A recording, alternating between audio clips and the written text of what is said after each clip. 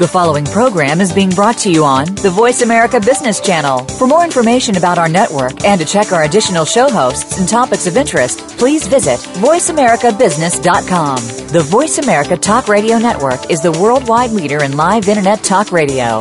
Visit voiceamerica.com. The views and ideas expressed on the following program are strictly those of the host or guests and do not necessarily reflect the views and ideas held by the Voice America Talk Radio Network, its staff, and management.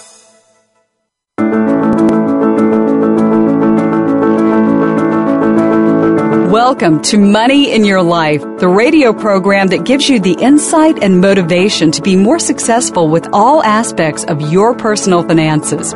Your hosts are Brian Farr and Ann Hutchins. Today's program will feature experts and intriguing ideas that will show you how money is actually operating in your life. Now, here are Brian Farr and Ann Hutchins. Happy New Year. You have Money in Your Life, a weekly show about how money influences your life. I'm Brian Farr. And I'm Ann Hutchins. Happy New Year, Brian. I'd like to start us off repeating a joke I heard the other day. Is that okay by you? Yeah, go for it. A man walks into a bar, asks the bartender for 3 glasses, each with 1 shot of whiskey. The bartender thinks it's odd, but decides just to wait and see what happens, so he pours the shots. The man drinks them slowly, and after about an hour, pays the tab, thanks him, and leaves. Next evening, at the same time, he's back again and repeats the routine. This goes on for about a week, and finally, the bartender says, "Mind if I ask you, why do you come in and ask for 3 individual shots? We can make this easier, you know." And the man says, "Well, I have 2 brothers, and every day after work, we used to get together for a drink, share our day, and mull over events. And it was really a nice way to end the day. My 2 brothers got new jobs and moved, but we decided before they left that we'd each go to a bar at the same time every day, have a shot for each of us, mull over the day, and remember each other. So that's what we do." Yeah, the bartender says, "Wow, what a nice story. Thank you for sharing it." A few days later, the man comes in. The bartender sets up the 3 glasses, but the man says, "Oh no, only 2 glasses today." The bartender doesn't want to ask, afraid something happened to one of the brothers, but the same thing happens the next day. So on the 3rd day, the bartender says, "You know, I'm afraid to ask. I hope everything's okay, but why only 2 glasses now?" "Oh," says the man, "I've quit drinking." You know, that may seem like it has nothing to do with financial coaching or money in your life, but you know, the reason that story struck me is each of us has something we want to do differently or better or more of, and we keep getting in our own way by telling ourselves tomorrow, or if only he or she, or if only I had. So why is it that there are some people who rarely or never run into this barrier? And how can we take this barrier down or go around it? Yeah, that is such a...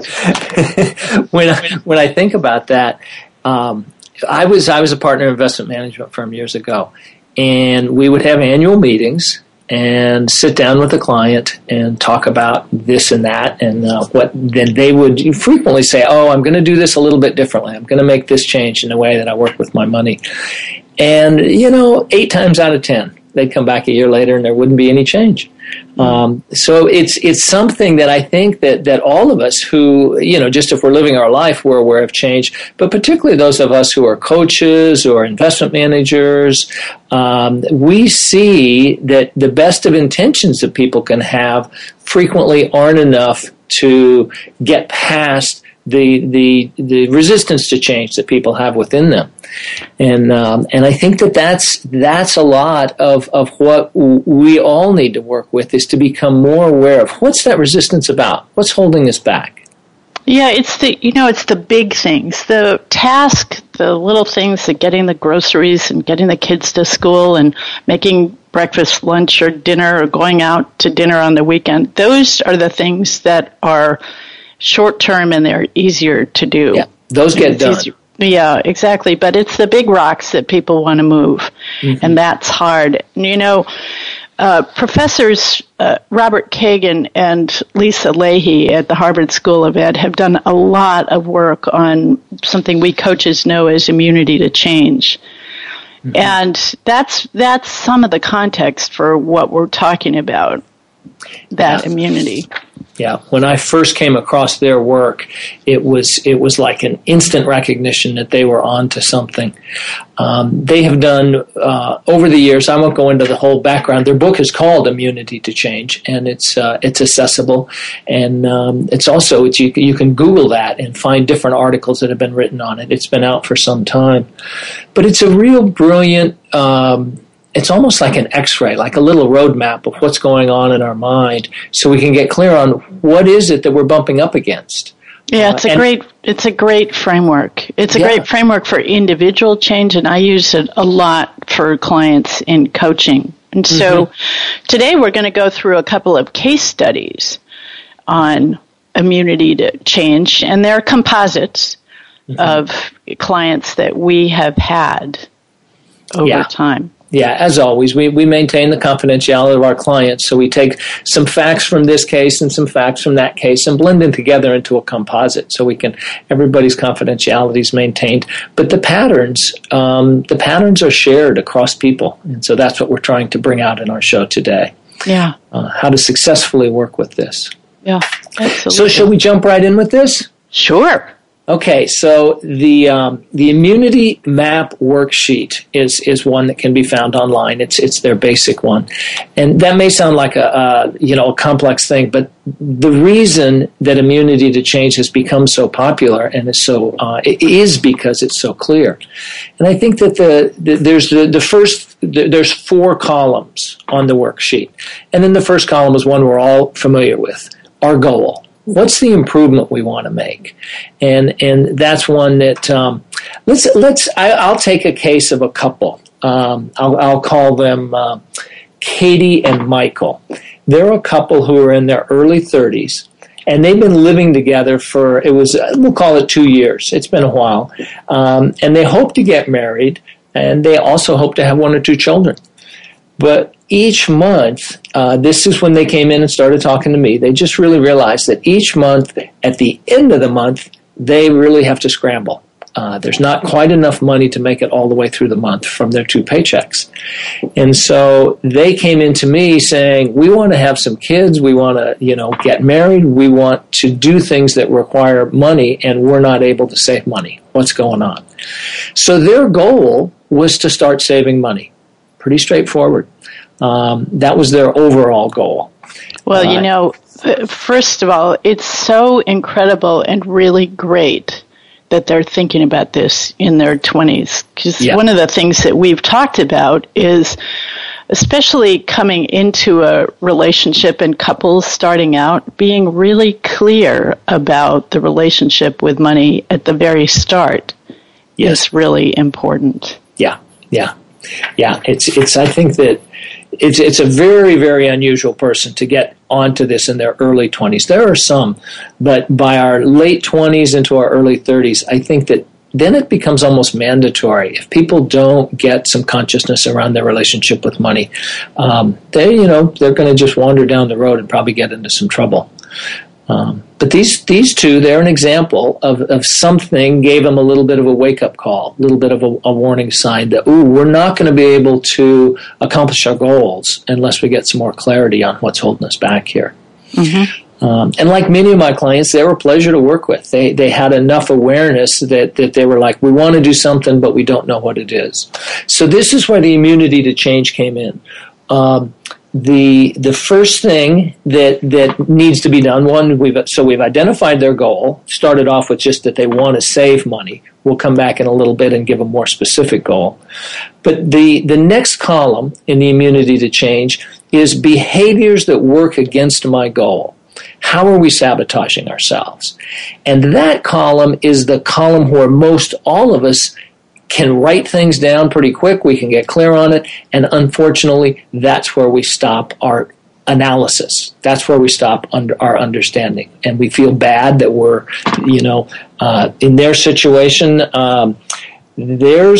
let me give a little bit more. They realized, we did a snapshot, which is just a brief look at household finances, income and expenses. And they realized that a lot of their expenses were fixed, like most of us, their rent and their car payment and those kinds of things. But their two big areas were food and travel. And after further discussion, they realized travel wasn't an issue. They had taken some big trips, but they weren't going to take any trips this year, so they wanted to focus on food. And so their improvement goal got narrowed down to a 20% reduction in their monthly food expenses. So that may sound, and you've probably had clients who've looked closely at their budgets and then chosen a particular category to work on. Is food one that comes up that you see? Food and entertainment. I think for a lot of my clients, when they really look at what their spending is, they're surprised at how much they actually spend on food. And mostly it's the unconscious. It's getting lunch out on a consistent basis, or it's going out and not really thinking about how many times a week you may be going out, and it doesn't matter what the income of the couple is. Right. It can be a very wealthy couple. It can be a couple like the couple that you're talking about. When the important thing is to really look at the areas, and Brian and I have talked about this, look at where you're spending and what your values are. And if the spending around food supports a value of entertainment or something that it fulfills, and that's okay for you, then it fits within your overall picture. Yep, that's a good point, because I think that one of the things that when we talk in terms of immunity to change, the internal resistance is, oh my gosh, I don't want to give that up. I don't want to give up the connections with other people. Actually, with Katie and Michael, one of the things that they were doing, they're eating out 3 to 5 times each week, and they go out for brunch once or twice on the weekends. And the other component of their food budget is that they're purchasing quite a bit of prepared food at the grocery store, at the deli case, rather than creating meals at home. And so those were identified and talked about, and they realized those were not they were not values being violated if they were to cut that back. Great. And so that was the conversation in there, is like, what is it that fits in alignment? Because people need to make their own choices on this. If it comes from external and it feels like you're being pushed around on your budget, you're not going to do it. But when it's your own choices, then you can follow through. It sounds, in the context of what we're talking about, immunity to change, it sounds like there was a competing thought, though, with that. Yes. What was that competing thought? Okay. So and this is actually the third column. The competing thought is, there were 3 for Katie and Michael. 1 was a desire to stay connected with friends. 2 was convenience. With work, sports, health club, and hobbies, where will we find the time to shop and cook? That was both of them had that in the back of their mind, and they'd kind of spoken about it before, but in my office they got clear on it, and it was like, oh, that's something that we're doing. And then the third one, fear we will not eat well. Neither one of us are good cooks. So those are competing commitments that were identified through this process of the worksheet, the immunity map worksheet, and it was really helpful. It took some time to get to that. I think competing commitments that's the real brilliance. There's 2 parts of it that makes immunity to change more powerful than any other change profile I've seen, and this is one of them. It gets underneath what is it that we're actually operating on? What's driving our, our action? Yeah, these are change-resistant behaviors. That's a phrase that gets used, and that's why they talk about immunity to change. It's like our physical body.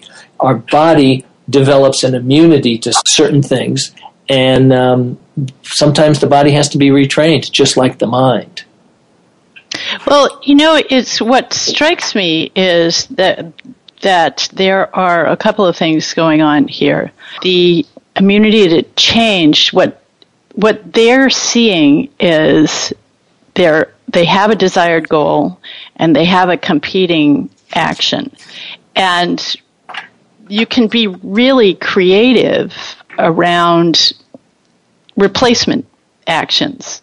Mm-hmm. Yes. In that competing action. So, for example, and I'm sure we'll get to this with your client, but I had a friend, not a client, but I had a friend who people would call, and she wanted to keep up with friends, but she didn't want to sit down at a restaurant or go out for coffee or do those things. So she would ask people to go out for a walk with them.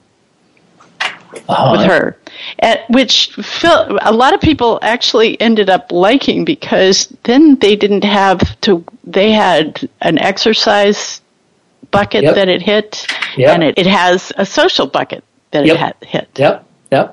And it can impact the finances. I worked with a couple that was very much like that. This would have been in 2009. So that was after the market had crashed and everybody was, much more willing to make some changes, and they started doing potlucks, and this was also a couple. This couple was in their mid-30s, and they would invite somebody over rather than the four of the two couples going out for a meal and spending the money that way. They prepared meal in each other's. They would be 1 week they'd be at somebody's house, and then 2 weeks later they'd come back to the other house, and they spoke about the shift in that. It's like the financial meltdown gave them a permission slip to do something different. And they experimented with it, and they found that they really liked it. So what happened with Katie and Michael? Well, Katie and Michael, in terms of uncovering these competing commitments, one of the things that we had to do was then move on to the fourth column of the immunity map, which is what are the big assumptions underlying.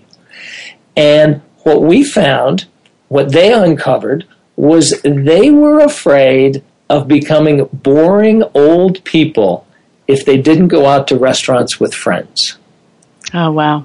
That was buried underneath there, and it was like an aha moment that it was like hanging on to friends that they'd had from their 20s and hanging on to a way of life that they'd really enjoyed in their 20s. And it turned out, I've had the opportunity to work with Katie and Michael numerous times, where they realized later that was a turning point for them, that they had a big assumption that needed to be updated. And that then freed them up to start addressing these other hidden, the competing commitments. Oh, wow. Yeah.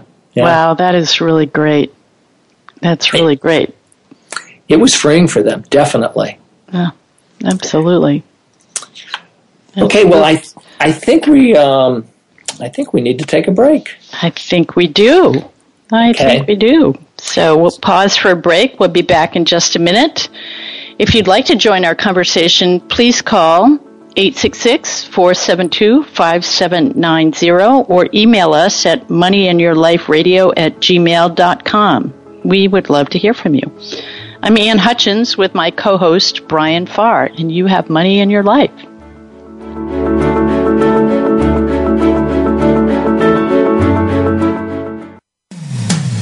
When it comes to business, you'll find the experts here. Voice America Business Network.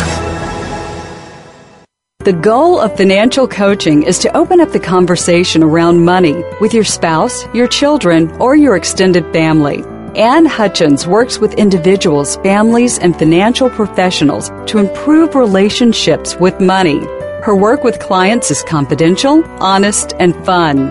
Visit Ann's website and schedule a free 15-minute consultation at www.abhutchins.com. That's abhutchins.com. Do you have financial goals for yourself? Do you want to be smart with money in all areas of your life? If you're ready to become more effective with your personal finances, then you might be ready to hire a financial coach. Since 2002, Brian Farr has helped hundreds of people improve their relationship with money. He's unbiased, honest, and approachable. If you'd like to learn more about financial coaching, visit Brian's website and schedule a free 15-minute consultation at www.brianhfarr.com. Tune in to the Voice America Variety channel on the Voice America Talk Radio Network. Voice America Variety broadcasts a diverse array of topics, reaching a global community.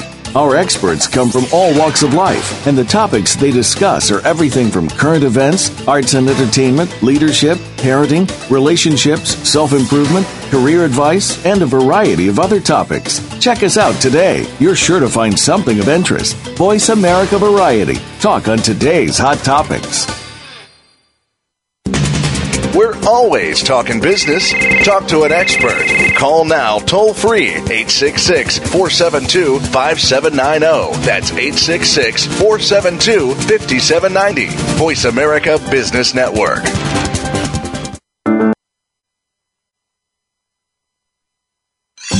Your favorite Voice America Talk Radio Network shows and hosts are in your car, outdoors, and wherever you need them to be. Listen anywhere. Get our mobile app for iPhone, BlackBerry, or Android at the Apple iTunes App Store, BlackBerry App World, or Android Market.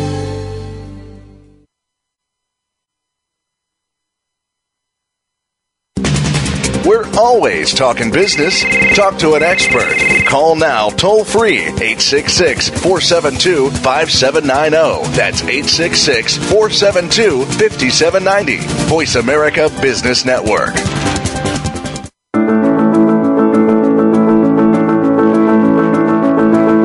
You're listening to Money in Your Life with Brian Farr and Ann Hutchins. To reach our program today, please call 1-866-472-5790. That's 1-866-472-5790. You may also send an email to moneyinyourliferadio@gmail.com. Now, back to the program.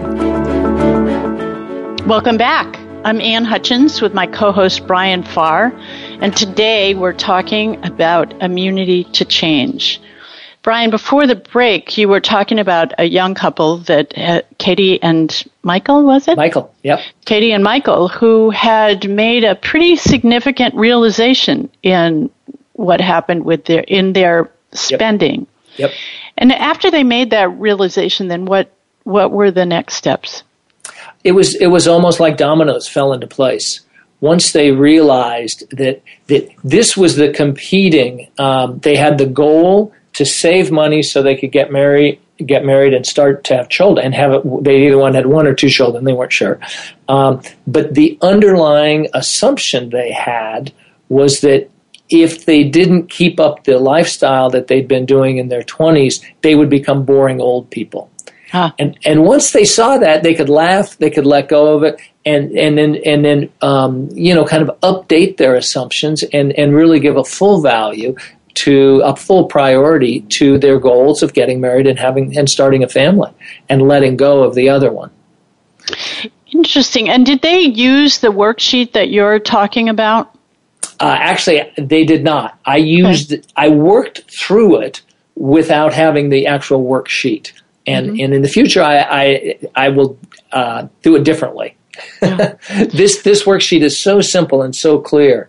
And I think the thing that I'm wanting to, at the risk of overworking it, the reason they call it immunity to change, that Katie and Michael's example show it, they had a belief, a mindset within them about becoming boring old people, and that was the resistance. That was why they were not able to cut back on their food spending. Mm-hmm. And once they identified it, that's when, it was that mindset was the immunity. It was causing the resistance to the change. And once they identified it, it's like they got the proper medicine almost. It was, coming back to a physical analogy. And that belief system went away. That assumption went away.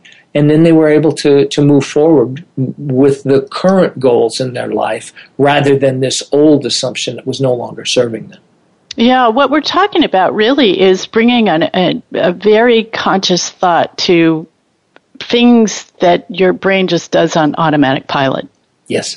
Right, yeah. And it could be a money story that is no longer valid, And it could be as simple. I've had clients where presented with the idea of putting together a budget, they balk. But if you call it something else, like a fun plan or a travel plan, it becomes something that they embrace.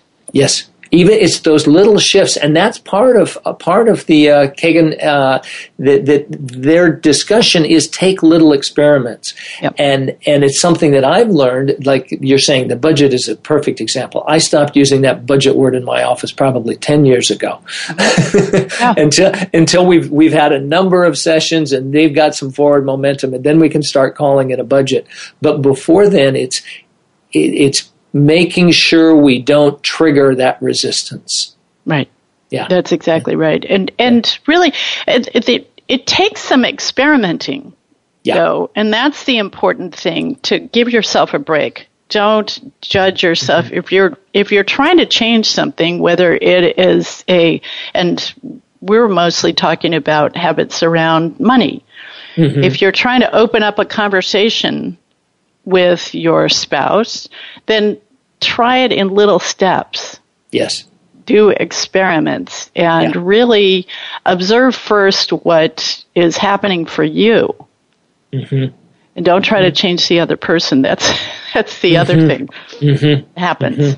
Now, I'm curious, it was all your work with Katie and Michael as a couple, or did you have conversations with them individually? We did a little bit individually, and it was actually, they were both in the room. I like to work that way with folks, but to focus on one person and uncover.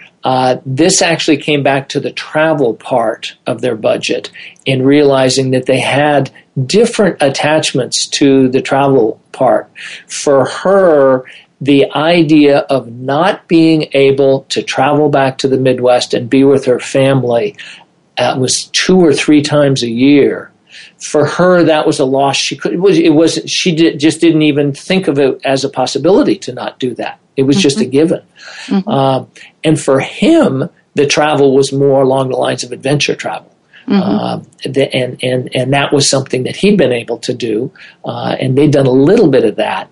And so it was overlapped, but by working with them as in individuals, it got uncovered that they had 2 different storylines going on, and 2 different, the underlying assumptions that each of them had, and why they gave themselves permission slips to spend as excessively as they did in their travel budget.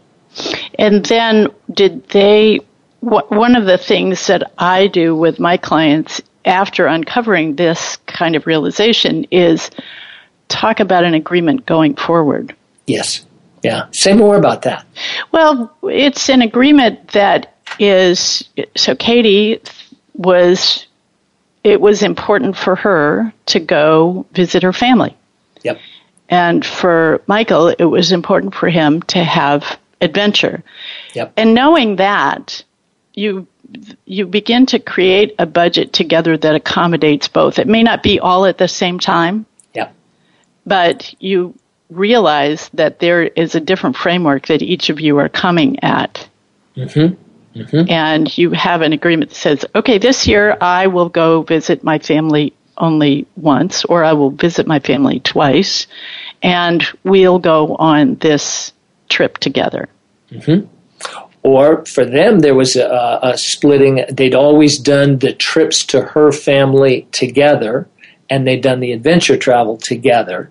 And part of their agreement was to open that up, where he might do an adventure trip by himself, and she might do one trip back to the Midwest without him. Ah. And so it begins, you begin to experiment with different ways and what works and how you operate as a couple or as individuals within the relationship. Yes. Yeah. And backing up back up onto the balcony, as you say, in the bigger picture, the importance of communication in this whole process is very high. Yes. Yeah. Yeah.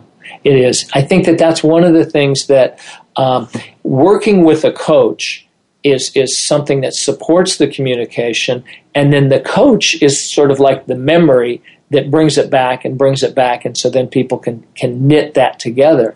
But it's certainly possible to do that without working with a coach if you're willing to write some things on paper. I have found that that's one of the key pieces, like when you're saying here, to sort out some agreements between the two individuals. If it's not written down, it doesn't quite get the half-life. It can evaporate 6 months from now. Well, the other thing that I see is that it is a place to go when emotions around a subject get high. Yes. You go back to the agreement and say, this is what we talked about. Do we need to reevaluate the agreement? Mm-hmm.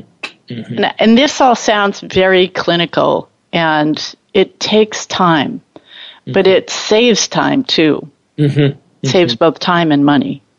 You've probably seen this, Ann, where what I've seen again and again with clients is the first 1 or 2 times they do it, it feels unnatural. Well, because it is unnatural. It's something brand new. Yeah. But then the 3rd or 4th time, I can't tell you how frequently clients have come back and said, this is working. We sit down every other Saturday morning for an hour, and we just haven't had any fights since we've been doing that. It becomes a relief. Yeah. Yeah. It becomes a relief, and it's our brains work on neural pathways. Absolutely. So the first couple of times it's difficult because you're changing a pathway. It's just like we talked about in going out for a walk instead of meeting for coffee. The default in our society is meet for a meal, meet for coffee. Uh-huh. So retraining to go out for a walk may seem sort of odd, but it changes a pathway, and with your clients, the same thing happened. Yeah. And it sets up, the really great thing is that it sets up a foundation for success for both of them. Yes. Yeah. Indeed. And a way of operating as they go forward, which, again, we've had a number of questions over the time of this show about, we've just gotten married. How do we set up our bank accounts, and how do we have the conversation around money? And this is really an important thing. Yeah. I want to come back to it. There's one thing we haven't highlighted in here, and it's the importance of we all can create that list of how we sabotage ourselves. We set a goal. We have behaviors that interfere with accomplishing that goal. And the risk is we feel bad, we feel like we're failures, that this will never change, and our energy just drains out right there, and that's where we stay stuck. Mm-hmm. So I think that part of the experiment in here is to experiment with not feeling guilty. Experiment with not feeling like I'm a bad person because I'm not making this change, but instead get curious. That's the invitation in the immunity to change, is get curious. Is there something else operating under the surface? Yeah, I might say it slightly differently, which is to, as you say, get curious, but to not judge yourself, to observe. Yes. Mm-hmm. To observe whether you're feeling guilty or not. Mm-hmm. Mm-hmm. Mm-hmm. Say, well, it's almost like being a third person. Well, there it is again. So I'm going to put that over there for now and focus on just 5 minutes of not feeling guilty. Yes. And why that's so important in the change process is when we're feeling bad, when we're feeling guilty, there's a narrowing, and we're more inclined to go back to those old neural pathways. Right. Whereas if we can stay in a place that's at least neutral, if not even slightly positive, I think that's one of the things I like about curiosity, because people can maintain a little bit of positive when they start to get curious. That's when there's a greater opportunity for change to occur. That's exactly right. Yeah. That's exactly right. It's a really key piece in the change process to be on the alert for that negative self-talk, the self-image that says, "Oh, this is always the way it is." In the worksheet, to just stay stuck on the second column, where here's what my goal is. I'm not achieving my goal. I'm a bad person. It'll never change. That's the place that most of us get. That's the easiest place to get stuck. And so that's the one where we really need to put our focus so we can move forward and unlock what the hidden competing commitments are, and then the big assumptions. Exactly. I've tried this before. It didn't work before. What am I going to do now? Yeah. Just get into neutral and then might as well give up. Yeah, we don't want to do that. We're all familiar with that one. Yeah, absolutely. It's really easy to get into that default position. We're coming up on a break, and but before we do, I want us to say that we're going to expand this conversation out in the next segment. We're going to talk about families in this conversation and immunity to change. And repeat again that there is some really terrific work. It's becoming more mainstream. Brian, you pointed out an article in what magazine was it? It was in the Oprah magazine. Oprah magazine about immunity to change, and lots of resources on the web. So have a look and download the immunity map worksheet. Just have a look at it. Mm-hmm. So we will be back. We need to pause for a break, and we'll be back in a minute to continue this conversation about immunity to change. If you'd like to join us, please call 866-472-5790 or email us at moneyinyourliferadio@gmail.com. We would love to hear from you. I'm Ann Hutchins with my co-host Brian Farr, and you have money in your life.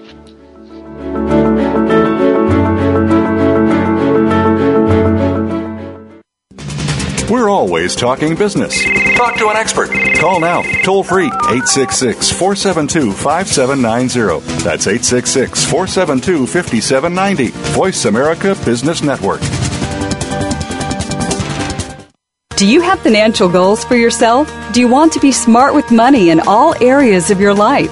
If you're ready to become more effective with your personal finances, then you might be ready to hire a financial coach. Since 2002, Brian Farr has helped hundreds of people improve their relationship with money. He's unbiased, honest, and approachable. If you'd like to learn more about financial coaching, visit Brian's website and schedule a free 15-minute consultation at www.brianhfarr.com. The goal of financial coaching is to open up the conversation around money with your spouse, your children, or your extended family. Ann Hutchins works with individuals, families, and financial professionals to improve relationships with money. Her work with clients is confidential, honest, and fun. Visit Ann's website and schedule a free 15-minute consultation at www.abhutchins.com. That's abhutchins.com. The business community's first choice in Internet Talk Radio. Voice America Business Network.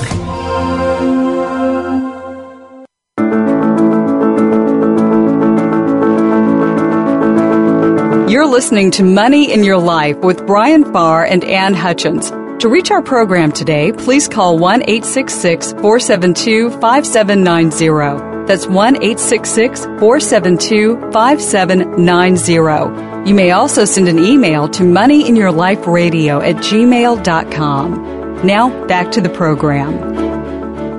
Welcome back. I'm Ann Hutchins with my co-host Brian Farr, and today we're talking about immunity to change. And Brian, before we move on to talk about families and the conversation and how we deal with immunity to change in families, I think we have a couple of emails that address this immunity to change in couples, particularly in times of transition. Yes. Yeah. There's one from Martha in Virginia, and she writes, I am in the process of divorce. What is the most important thing I should keep in mind financially as the process plays out? Yeah, that's an interesting question. And one of the things that I've seen with my clients is that the conversation around money or lack of conversation around money is exacerbated in times of stress and transition. Yes. And what we're talking about with immunity to change takes place over a time when there is no stress in transition. However, there are things that you can use, there are tools you can use in times of both stress and transition and immediacy. And the biggest tool is this tool of what's really going on here. Yeah. Meaning being the observer and just stopping before you go into a loop that you've gone into before, thinking, oh, he's always been like this, or this is why we're getting divorced, or what am I going to do? Just stop, take a pause, and train yourself to take that pause. Yeah, yeah. The point you're bringing here ties into neuroscience, because when we're under stress, we revert. Under stress, we regress. That's the cute way to say it. And so these assumptions that get identified, the competing commitments that we've talked about that make change difficult, those are the things that are going to, it's almost like launching a computer program underneath the surface when we're in a time of stress or transition. That's exactly right. I really like what you're saying, Ann, is that if we can slow down, which is counterintuitive, we're afraid or our emotions are revved up or whatever it might be, the last thing we want to do is slow down. But if we're able to slow down, then we won't be operating on the automatic pilot of these assumptions and competing commitments. That's exactly right. And in a counterintuitive way, it actually reduces the stress. Yes. Yeah. So you don't say things that you can't take back, and you begin to build a path. And in a way, it's a time to experiment. This is a time of transition for both of you. So it's a time to experiment with how you want to be in your new life. Yep. Ann, there's another email here. This is from Tyler. And it's a time of transition, but unlike divorce, this one sounds like it's got a lot of positive. My wife and I are considering some major lifestyle changes over the next couple years where our income could drop, at least temporarily. And so this is one that what he's asking. So how best can we navigate with this uncertainty? And when I listen to that one, now that, unlike the divorce where two people are separating and then there's the added communication challenges that come with that, this is two people who are close together. They're working in partnership and they're saying, we want to make changes in our life. How do we navigate through this? Yeah, I guess I would come back and say that I hear there is also a potential for the fear to come in. Oh yeah. Do we have enough? How are we going to? And that's where the stress will come in. What is enough? So again, if you can take the time, or even take the second and pause, and begin to review what story.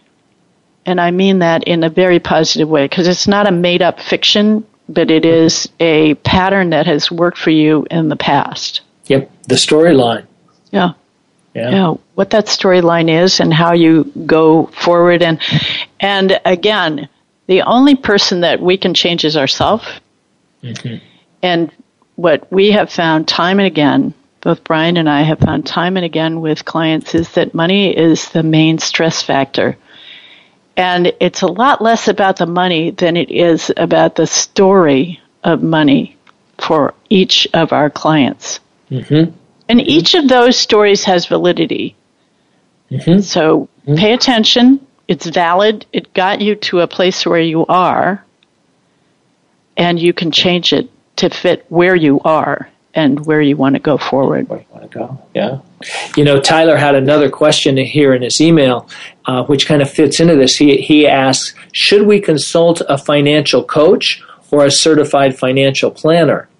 And I think that's a very interesting question, and it ties into what you're saying, Ann, because in that exploration, I would say the answer to Tyler is he and his wife might well be served by talking to both. Mm-hmm. A certified financial planner is going to be able to really look at the numbers, give some projections, some future projections about where they're, if they've got a 401k or what their expenses are going to be, and do some of that forward-looking analysis. Whereas the financial coach could help them with these competing commitments and the assumptions, these storylines, to get more clarity around those, both individually and then as they hold them as a couple. Yeah, that's exactly right. The financial planner will give you the nuts and bolts of what your money will do, what kind of return you can expect, or guesstimate on it for a certain allocation that's given. So they will be able to give you that comfort of a plan. However, as Brian says, if you are not clear about what your money story is, then all the plans in the world are going to be as good as the paper that they're written on. Yeah. Your money plan, your money story, and your values. And this is where the couple, coming together is, what are our values, and to be able to get clear on that. Then what the financial planners can give you will really be put to the service of the truth of your life, your true nature, your values. Yeah, and I would also say for people who have not experienced financial coaching can be as short as 6 one-hour sessions, or it can be a year. It totally depends. You should have a much longer relationship with your financial planner than you do with your financial coach. Or it can be a periodic with the financial coach. I have clients that come back 2 or 3 years later when there's another transition in their life. Yeah, exactly. Just to clarify, you should have a much longer, consistent relationship with your financial planner than with your financial coach. I also have clients who check in at the end of a year and say, "Wow, this is where we were with our planner, and this is how our plan went, and this is what's changed in our life." It's an ongoing process, just as money in your life is. Yeah. So, Ann, I think we have time to talk about a family situation. We do, and one of the things that I see a lot is difficulties in family when we talk about transitions, when there is death in the family, when there's an estate transfer. Yeah. That's when the tensions come up. That's when, just like the divorce situation, that's when the stress is the highest, and that's when a lot of emotions and old stories about money and mother always liked you best and you always got everything when you were a kid, and it can be jarring for a family, and it can take families apart, and it doesn't have to be that way. Right. And we go back to the same tools for immunity to change, and it all comes down to conversation and agreements and communication. It comes down to communication and agreements about how people are going to operate, and then how you individually operate. What is really going on for you? So, just as an example. Good. And again, these are composite clients. There's no one client, but frequently when there's an estate that passes on, there is a trustee. Sometimes it's a family member, sometimes not. If it's a family member, it can be a very difficult situation. That's when that's when the emotions get most heightened. So a family dies, or the parents both pass away, significant assets pass on to a family of, let's say, 3. Okay, so there's 3 surviving children. Three adult children. 2 are married, 1 is not, and of the 2 that are married, 1 has children. So already you can see how there are going to be not competing, I don't like that word, but there are going to be different frameworks for each of them. The family with the children is thinking about legacy for the children, and the family without children, depending on what their financial situation is, may or may not be thinking about legacy. They may or may not be having kids. And then there's the single person. Right. And what you want to do, again, is have an agreement about how you're going forward, how you talk about the will. Mm-hmm. You talk about how you process things. So in this family, what they decided to do, the parents had left things equally to all three children. Okay. And the agreement, after some time, the agreement that they had was that the adult children who were inheriting would be the ones who were communicating, that spouses would be communicated to directly by the inheritor, if you will, but they wouldn't be part of the overall conversation. So the purpose of that was to simplify the conversation, to keep it just to the three siblings? Yes. Okay. Yes. So that's a ground rule. That was a ground rule that they decided, not because they wanted to leave the spouses out, right? But because it was really important to set that ground rule and to simplify the agendas, if you will. Yeah. Well, I could see too that the one sibling who didn't have a spouse would be the odd person out by not having a spouse in the room anyway. So even at that level, it equalizes it for all three there to be just as single people. Exactly right. Yeah, and because they all knew, and I'm going to go through this relatively quickly because, gosh, we're running up against our time. Because they all knew that they had different spending habits and different ideas about money. One liked to collect things, one didn't really care about things, and one was sort of in the middle. They agreed that everything in the estate would have value, even if it wasn't appraised. Things that weren't appraised would have $100 value, and they would add them all up and divide them by 3. So everybody had a value, and the one that wanted more stuff would take more stuff and the value would be added up. Mm-hmm. And if she went over her allotment, then she would pay the other 2. Okay. Yeah. Okay. So it became equalized, and that's not to say there weren't tensions. Sure. But it was one of the most effective ways that I've seen of dealing with a potentially contentious estate. Yeah. There's two things I'm hearing in there is that the clarity. They established some ground rules that gave them clarity. Right. And then when the emotions got high, they had something they could return to. Exactly right. They could come back to the ground rules. Yeah, it's exactly right. And it's important in these conversations to acknowledge the emotion. Yes. Because it does come up. It's not something that you just say, oh, you're being silly again, roll the eyes, click the tongue, whatever you're doing. That will happen, and it's okay for somebody to say, I see that you're doing that, and this is how it makes me feel. Mm-hmm. I'm noticing that we only have a few minutes before we close, and I'm sorry to have rushed through that, but... No, that was helpful. I think, and one of the things, like you as you introduced it is the same set of skills, identifying what it is that the resistance on the surface, and then come back to what's going on underneath the surface, and just being willing to go slow enough to acknowledge all of that. That's exactly right. Yeah, that's exactly right. Okay.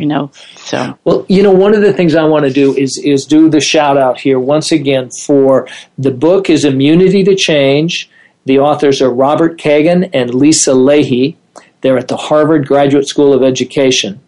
And if you Google it, you'll find some great resources online. Like this has been out for a while. And the one in particular I want to refer to is the Oprah magazine. It was January 2009 of Oprah, and it's a book called it's an article, You don't need more willpower. And it's just 4 pages, I think. And it's a great, great way to walk through this process.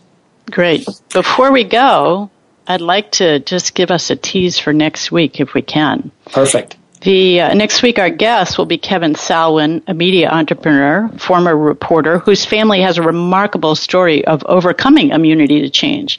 I don't want to give away too much, but Kevin will tell us how one's family act of philanthropy completely transformed the relationships with their foursome. Yes. It's a remarkable story, so please join us. And until then, I'm Ann Hutchins. And I'm Brian Farr. Please keep this conversation going because you have money in your life.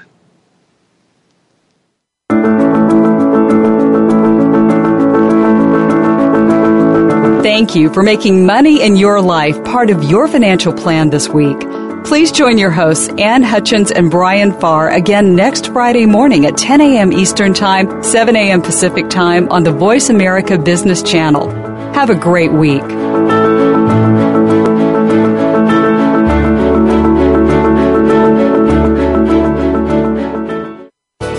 Thanks again for listening to the preceding program brought to you on the Voice America Business Channel. For more information about our network and to check out additional show hosts and topics of interest, please visit voiceamericabusiness.com. The Voice America Talk Radio Network is the worldwide leader in live Internet talk radio. Visit voiceamerica.com. The views and ideas expressed on the preceding program are strictly those of the host or guests and do not necessarily reflect the views and ideas held by the Voice America Talk Radio Network, its staff, and management.